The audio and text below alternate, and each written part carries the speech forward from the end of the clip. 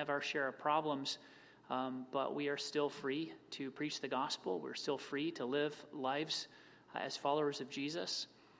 We're still free to go into various neighborhoods and share the love of Christ with them, preach the gospel. We're not restricted right now. Don't know how long we're going to enjoy